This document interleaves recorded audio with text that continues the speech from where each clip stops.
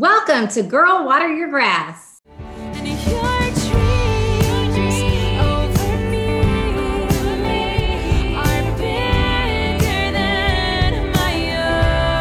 Where we talk about all the things to better yourself, your family, your career, your dreams, your goals, and your life. And how God's dreams over us are so much bigger than our own. We are just two girlfriends who grew up in the bluegrass state of Kentucky with 5 brothers each and have reunited to take our dreams to the next level. Now we're inviting you to get out of your own way, girlfriend, and come on this ride. Because on this journey of a lifetime, we never arrive.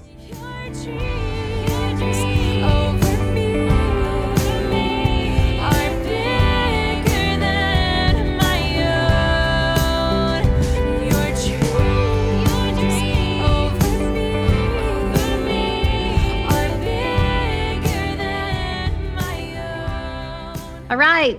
Welcome, listeners, to Girl Water Your Grass. We're so grateful you all are here with us today. And we have a very special guest and dear friend. So excited about this. We are so excited, and you all are in for a whole lot of goodness. So welcome, Miss Erin Vandevoor, our dear friend and sister, fellow life coach and strategist with the Women's School, amongst one of many titles. She is a gift to us, and I know will be a gift to you all as well. Welcome. So we are here. So glad to have you. Yes. And today we are going to get into a topic that I think is beneficial for all of us at every point in our life, whether you're young, middle-aged, mom, older, and that is really responsibility.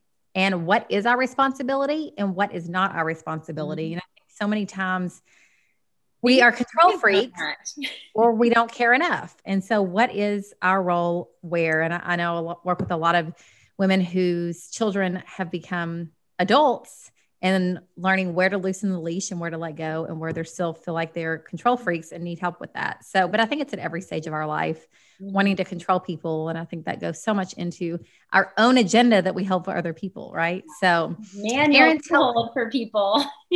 What'd you say? Those manuals that we have for people, for their lives, the way it's supposed to go, that we end up controlling what is not ours to control. And we were having that conversation with Erin, and she was sharing something that she explains with her clients. And we were like, this is brilliant. Our listeners need to experience this goodness from her directly. So Erin, talk to us. I like to think of it in terms of, I was thinking about this first in terms of relationships and how we often will kind of go towards either control on one extreme or passivity on the other extreme. And I think that those are really the two extremes that kind of balance out our tendencies. And in the middle, what we want to actually strive for is responsibility, right? And really asking, what is our responsibility here? And that's really carried me through just talking to clients, and applies to so many other things besides just relationships between people. And because a lot of times we'll tend towards control, but we really need to learn how to relinquish control while still retaining that responsibility. Or if we tending towards passivity, to kind of climb up the mountain and grab hold to responsibility. So when we're talking about responsibility, control, and all that, I know we were talking in a great example. I love your analogy of how we wonder how we got here sometimes 20 years down the road, to where sometimes men don't do a whole lot around the house and then we're mad about it. But I love when Erin said, this is really how we start out our marriages. So tell us a little bit about that analogy that you have related to us. Yeah, I mean, I think it's kind of the stereotypical how you kind of see early relationships where, the girl is like, oh, I want to, have all of these things for the wedding. And, she's planning the wedding and she wants all of this stuff. She's, really controlling it in a sense of like every little detail. She wants it her way. And the guy is kind of like, this is awesome. I don't have to do anything, So I think women tend towards control, men tend towards passivity a lot of the time. And so you know, he's like, this is so great. You can have everything that you want and you're happy and I don't have to do anything. Right. And, you know, fast forward 2 years. And, you know, I think that both of those extremes really build resentment at the end of the day. And, you know, a couple years later, she's like, I mean, you literally do nothing. You don't even do anything. You don't take out the trash. You don't do anything. Right. And he's thinking like, I thought that's the way you wanted it. You know, I thought you wanted to control everything. I thought you wanted to do everything. I thought doing everything makes you happy. Right. And neither of those things really make us happy. What really is, you know, where humans are thriving is when we actually own our responsibility, first of all, and really have that clear boundary of what is our responsibility, where does it begin and where does it end, right? And kind of staying in that space, you know, which is a challenge, I think, for a lot of people. I think interesting. You know what's interesting with that too is it so much it goes back to the garden, like in Genesis, you know, where Adam was to guard, you know, the garden and the serpent got in, right? The enemy got in. And some different scripture scholars have talked about that. You know, Eve was trying to control, like, here, let me, you know, she's talking to the serpent and she's kind of controlling so much of the situation. But Adam was standing right there. Like, they know from scripture references that Adam was there in a passive space, just as Eve was in a controlling space. And I think we see that playing out in relationships and the differences between men and women so much, that the tendency to neglect our responsibility, whether no matter which, or overstep our responsibility, you know, that those extremes on both sides is to the detriment of us. Yeah, I totally agree. You know, I think that's where we really have to be so intentional about all of these different situations of control in our life. Like, where does it begin and where does it end? Because we do have to have control. And the smaller our kids are, obviously a 3-year-old can't make their schedule. And, you know, a 17-year-old might want to sleep till 11 a.m. every day. So where is it where do we begin and where do we end? And I think what really comes into play here is respecting the human person and respecting the gift of free will at the appropriate age. Mm-hmm. And this is such, you know, there's no rule book on how to raise children, but it's such the leash, right? I think this is where we have to, as we grow with our families, loosen the leash through life. And then a lot of times, even girls that you may be single listening to this, you may struggle with control or with passivity because of a controlling parent or the lack of control in your life. Mm-hmm. So talk to me a little bit about respect as a human person and the gift of free will. Yeah, I mean, I think free will is huge. I think it's such a misunderstood thing as far as like the daily life goes and how to treat people with respect to their own free will, right? Because a lot of times we will jump into other people's conclusions, into other people's thoughts, into other people's decisions.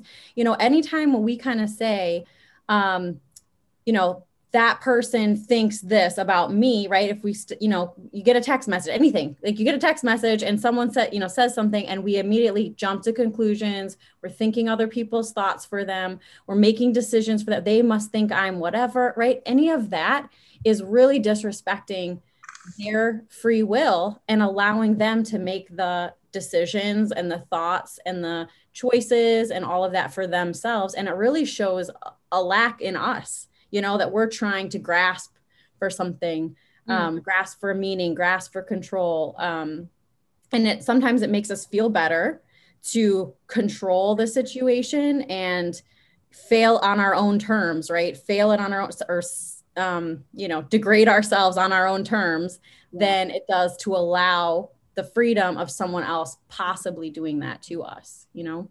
You know, I think also on that, do you find, I found this definitely with clients and even on myself for certain things where it's almost that we tend towards control, particularly with other people and their decisions and different things. We will have this manual for them, right? Life Coach Schools talks about how we will have manuals for people in our life. And it's this list of expectations of who they are, what they're thinking, how they need to be, all the stuff that is actually out of the bounds of our responsibility. But on top of that, one of the reasons we can tend towards that is what we make it mean about ourselves. You know, if that person chooses this, you know, I don't know, goes down this route with their job. For example, if we're a mom and, you know, our child goes towards this other career choice that wasn't in our books for them or whatever, that we make it mean, or if they make some choices, you know, for their life that we realize are not good. You know, maybe it's sinful lifestyle choices, or maybe it's, you know, whatever that we know is going to be there to their detriment, but we make it mean something bad about us, right? Like we take on more that is not our responsibility. Can you speak into that a little bit, kind of what you've noticed working with clients and even for yourself? Mm-hmm. Another thing to that, to add before you answer that, is a really great thing to think about here for the single girls is if it doesn't work out, if you have a breakup, what are you making that mean about you? That may or may not be true. So just to bring it all together for all of our listeners. Mm-hmm. Yeah, absolutely. I think that having a manual or having those kind of expectations on anyone else tells us a lot about our own ability or lack of ability to really see that boundary of where's our responsibility, right? Because, you know, especially in like other people's choices, adult children, adult friends, right? Like how can do we live their life for them? No, and we can't, right? And how do we know what's best for someone else? Right. And so even just allowing that respect for someone's freedom, right? Which is what God does for us, you know, and that doesn't mean that we don't speak the truth. That doesn't mean we don't, you know, that we condone every action or anything like that. It doesn't mean we don't hold boundaries. And I think that sometimes we think that if we're gonna, like we're either a control freak or we just like drop everything and surrender totally and have nothing to do with anything. And like, I don't think that either of those extremes are right, but just really asking ourselves, like, where does our responsibility begin and end? And what in this situation, what in this relationship, what in this conversation or choice in front of me, where does my responsibility begin and where does it end? And where's that line? It's so good. It's just, go ahead, Maria. I was going to say, what would you say to someone who struggles to know, okay, well, I think this is my responsibility. You know, how would you say, because sometimes, again, as there can be a tendency towards control for women, particularly, how do you walk with your clients, you know, in this balance of, okay, that actually isn't your responsibility versus, you know, that is. How do you help them to decipher that? Mm-hmm. I mean, I think by asking the questions and like going down to the very bottom of it. For example, I was coaching this one client whose baby was refusing to nurse. And she really wanted to nurse him and he wouldn't nurse. And they ended up doing a bottle, which was exactly the thing she did not want. And of course, like, that's so hard, right? It's like you had this expectation, you know, these things of, you know, what's better and healthier and all of these things. And ultimately I was, you know, going down to the specific choice of whose decision is it to eat, right? And who's making the decision in this moment, you know? And she's like, it's the baby, actually. Like, it is, isn't it? Right? Like, when you go right down to it, it's his decision, for whatever reason, right? And he's not gonna nurse. And that's his choice. And being okay with someone else's decision, in that, which is not easy. Like, none of this is easy. And none of it's easy to even see, but just kind of walking through, you know, at the end of the day, whose decision is it? And going really specific to like because a lot of times we'll generalize a circumstance or we'll generalize a relationship or we'll generalize an event, right? But give me a specific example and then we'll walk down to it. You know, something I've really learned with my coaching that is so applicable here is that we think we have the answers. And like you said, we don't necessarily know what's right for someone else. And maybe they will get to the answer that we may be able to see. Because I think a lot of times from the outside in, and I think that's what's frustrating as mothers is they can see this relationship isn't going anywhere. Why are you dating that person? Or, you know, they can see so much. And sometimes it is true. You can see better from the outside than when you're in it. But we know that God doesn't always take us on a straight path. Sometimes it's a roundabout way, and that people really do have to come to that on their own. And, you know, we had a great conversation with Aaron about this, that, you know, you have that aha moment and it sticks. It becomes your belief. But when someone shows up and tells you, Oh, you don't need to be dating that guy. What do most girls want to do? Date him forevermore. Right. Sneak out of the house, right? Oh yeah, think about your teenage daughter. I think of myself when I was in high school, of like anyone who, my mom told me not to do something. That was the first thing I wanted to do. I didn't even care what it was, even if I really agreed with her. Right. And it's just that human nature. And really being able, I think that's our role as coaches is so awesome because, we don't have to have all of the answers or give the advice or, be right or wrong or stand on a hill about something. It's more of really drawing out from the client, like what is in them, because who knows better them, like, right, about their own life, or there's a choice in front of them to make. And it's just like they already know. And it's our job to kind of help remove those things that are blocking them, to really have them discover for themselves the answer that was always there to begin with, right? Yes. You're going to stick so much more than if we tell them, right? Well, and I think also, so much of what we do as coaching is helping women to see their minds. We're helping them to see their own minds, their own thought process. God has put in so much in our hearts and in our minds. And for us to be able to realize, wait a second, how are my thoughts dictating my emotions, which dictate my actions, and inactions, which dictate some of the results of my life?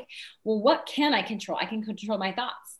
I can't control what someone else is thinking. I can't control what else, that's not in my wheelhouse for my boundaries, but I can choose specific thoughts that is either going to help me to live in a space of freedom or a space of captivity. And it's amazing how much our thoughts, even of what other people are doing, right? We can make so many assumptions about, well, they did that because they thought this, or they did that because we make a lot of heart assumptions about people, when the reality is we don't know that. And even if we did, even if it was a true thought, if that thought is not helping us to show up in a life-giving way, that thought doesn't need to be there. There's a lot of other optional thoughts, And you know what, Maria, too, that's what I see so much with this, and where we take so much energy, like mental energy up, living outside of the bounds of our responsibility. So when we do that, it's so much mental energy, so many assumptions, right? So many things that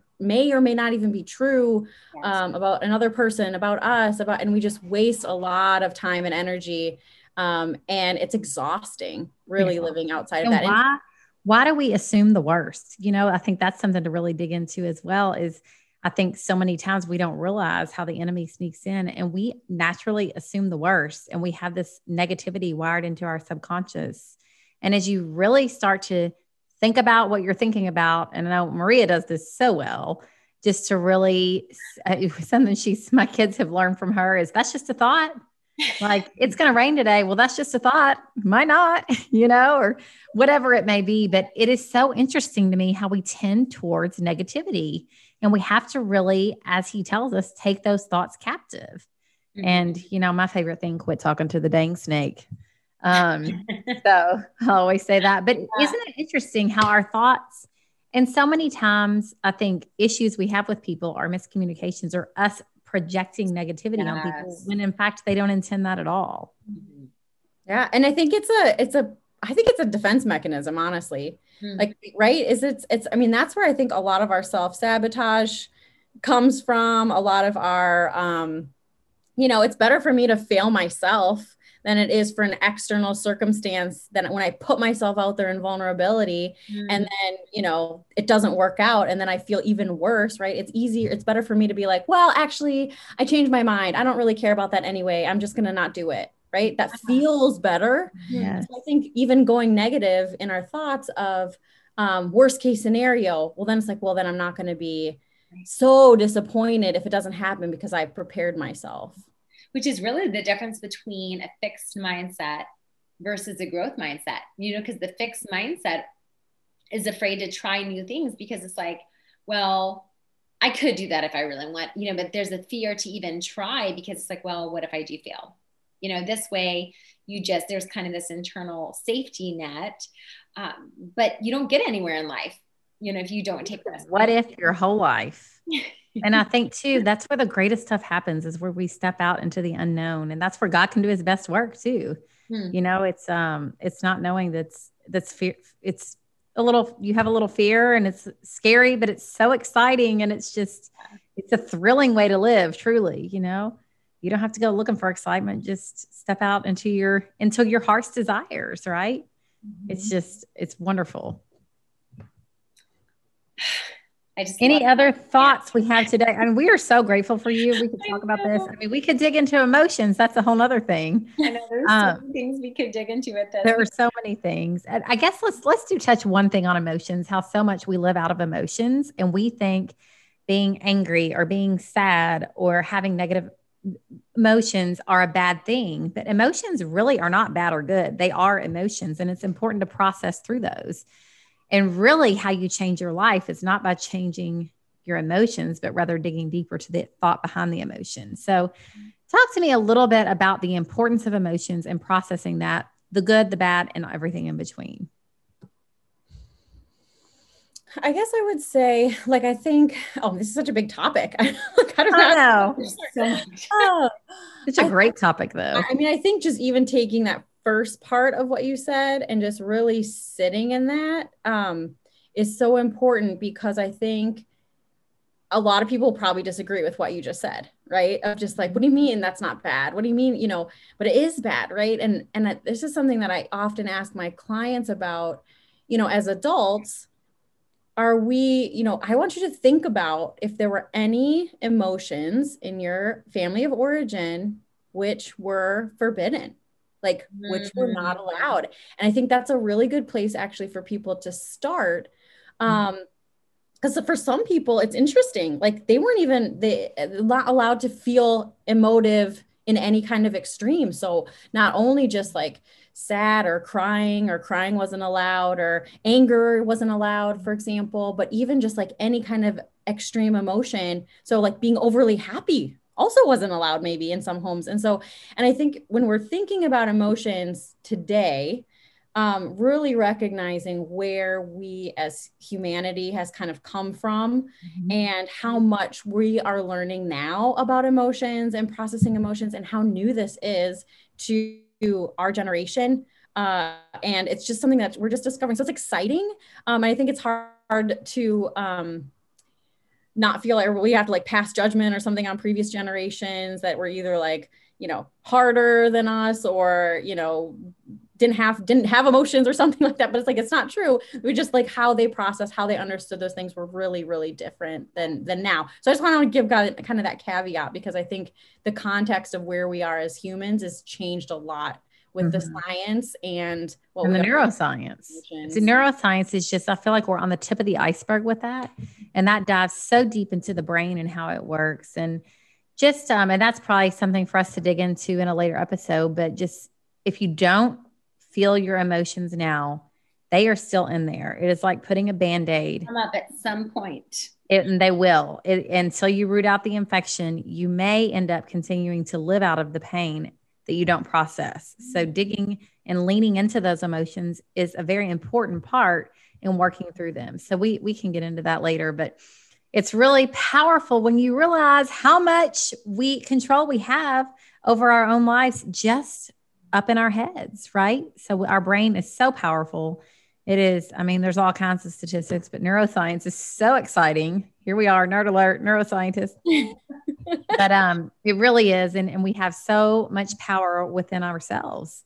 And God made us that way, right? And he doesn't want us to live out of these negative emotions. So it's just so important to start to realize what is serving us and what is not. Yeah, so. And I love that. There's so much to talk about with emotions, but just even that, I love that you mentioned just that emotions were neutral and just starting to think about that, you know, that it's a good thought. And you know, another cool thought that I was really thinking this week, they're neutral, but in some way they are also like a genuine good, because they also, even the emotions that we might call quote unquote bad emotions or negative emotions, it is an alert to something, right? It's an awareness about something, that there's something that maybe it's unresolved, maybe that they literally can be data for us and a directive, again, depending. That's why it is important to know how to process emotions. And we'll be doing a podcast on that later on down the future. But, you know, that awareness that emotions, there is a neutrality, but I would even venture to take it to that one step further, that emotions are also a gift, even the ones that feel unpleasant, that there's an important paying attention. There's a data in there that's important. You know what? I was thinking about this too, Maria, after we talking about emotions a couple of weeks ago. And I was really thinking about how even negative emotions, even horrible emotions are, I think, a mercy from God, because it's like we as humans, and I'm thinking about this because I love time and time management. It's my jam. And I've been thinking so much about time and us humans in relation to time, and how with that relationship, time was made for us, and like going through time and not everything happening right now, but like thinking about it over the course of time and having, this, even a horrible experience, which we kind of can house this negative emotion within our bodies and take it through time to a place where we can process it. Like that's a mercy, even if it's years later, it's like our body holds on to it. And I think that's actually a good thing, because then when we are in a place where we can actually release it and let it go, then we're free to do that. Yeah. I think it's amazing. Totally mind blowing. That's so amazing. And let me tell you all, I want all of our listeners to know that Erin is the time management extraordinary. She offers a course on time management. So DM us, reach out to us if you need help with routine, with time management, with all the things, and we will get you in touch with Erin. It will change your life. It's so true. Time management is the one thing that changes everything. So we're just so grateful for your time here today and helping these women and our listeners really learn how to pour into yourself and become the best version of ourselves. Because we know when we water our grass, we really do level up and are so happy with our own lives instead of looking everywhere else. So we're so grateful for you being with us here today, and we look forward to having you back. Yes, awesome. You're amazing. We appreciate you. Thanks, ladies. Have a great week.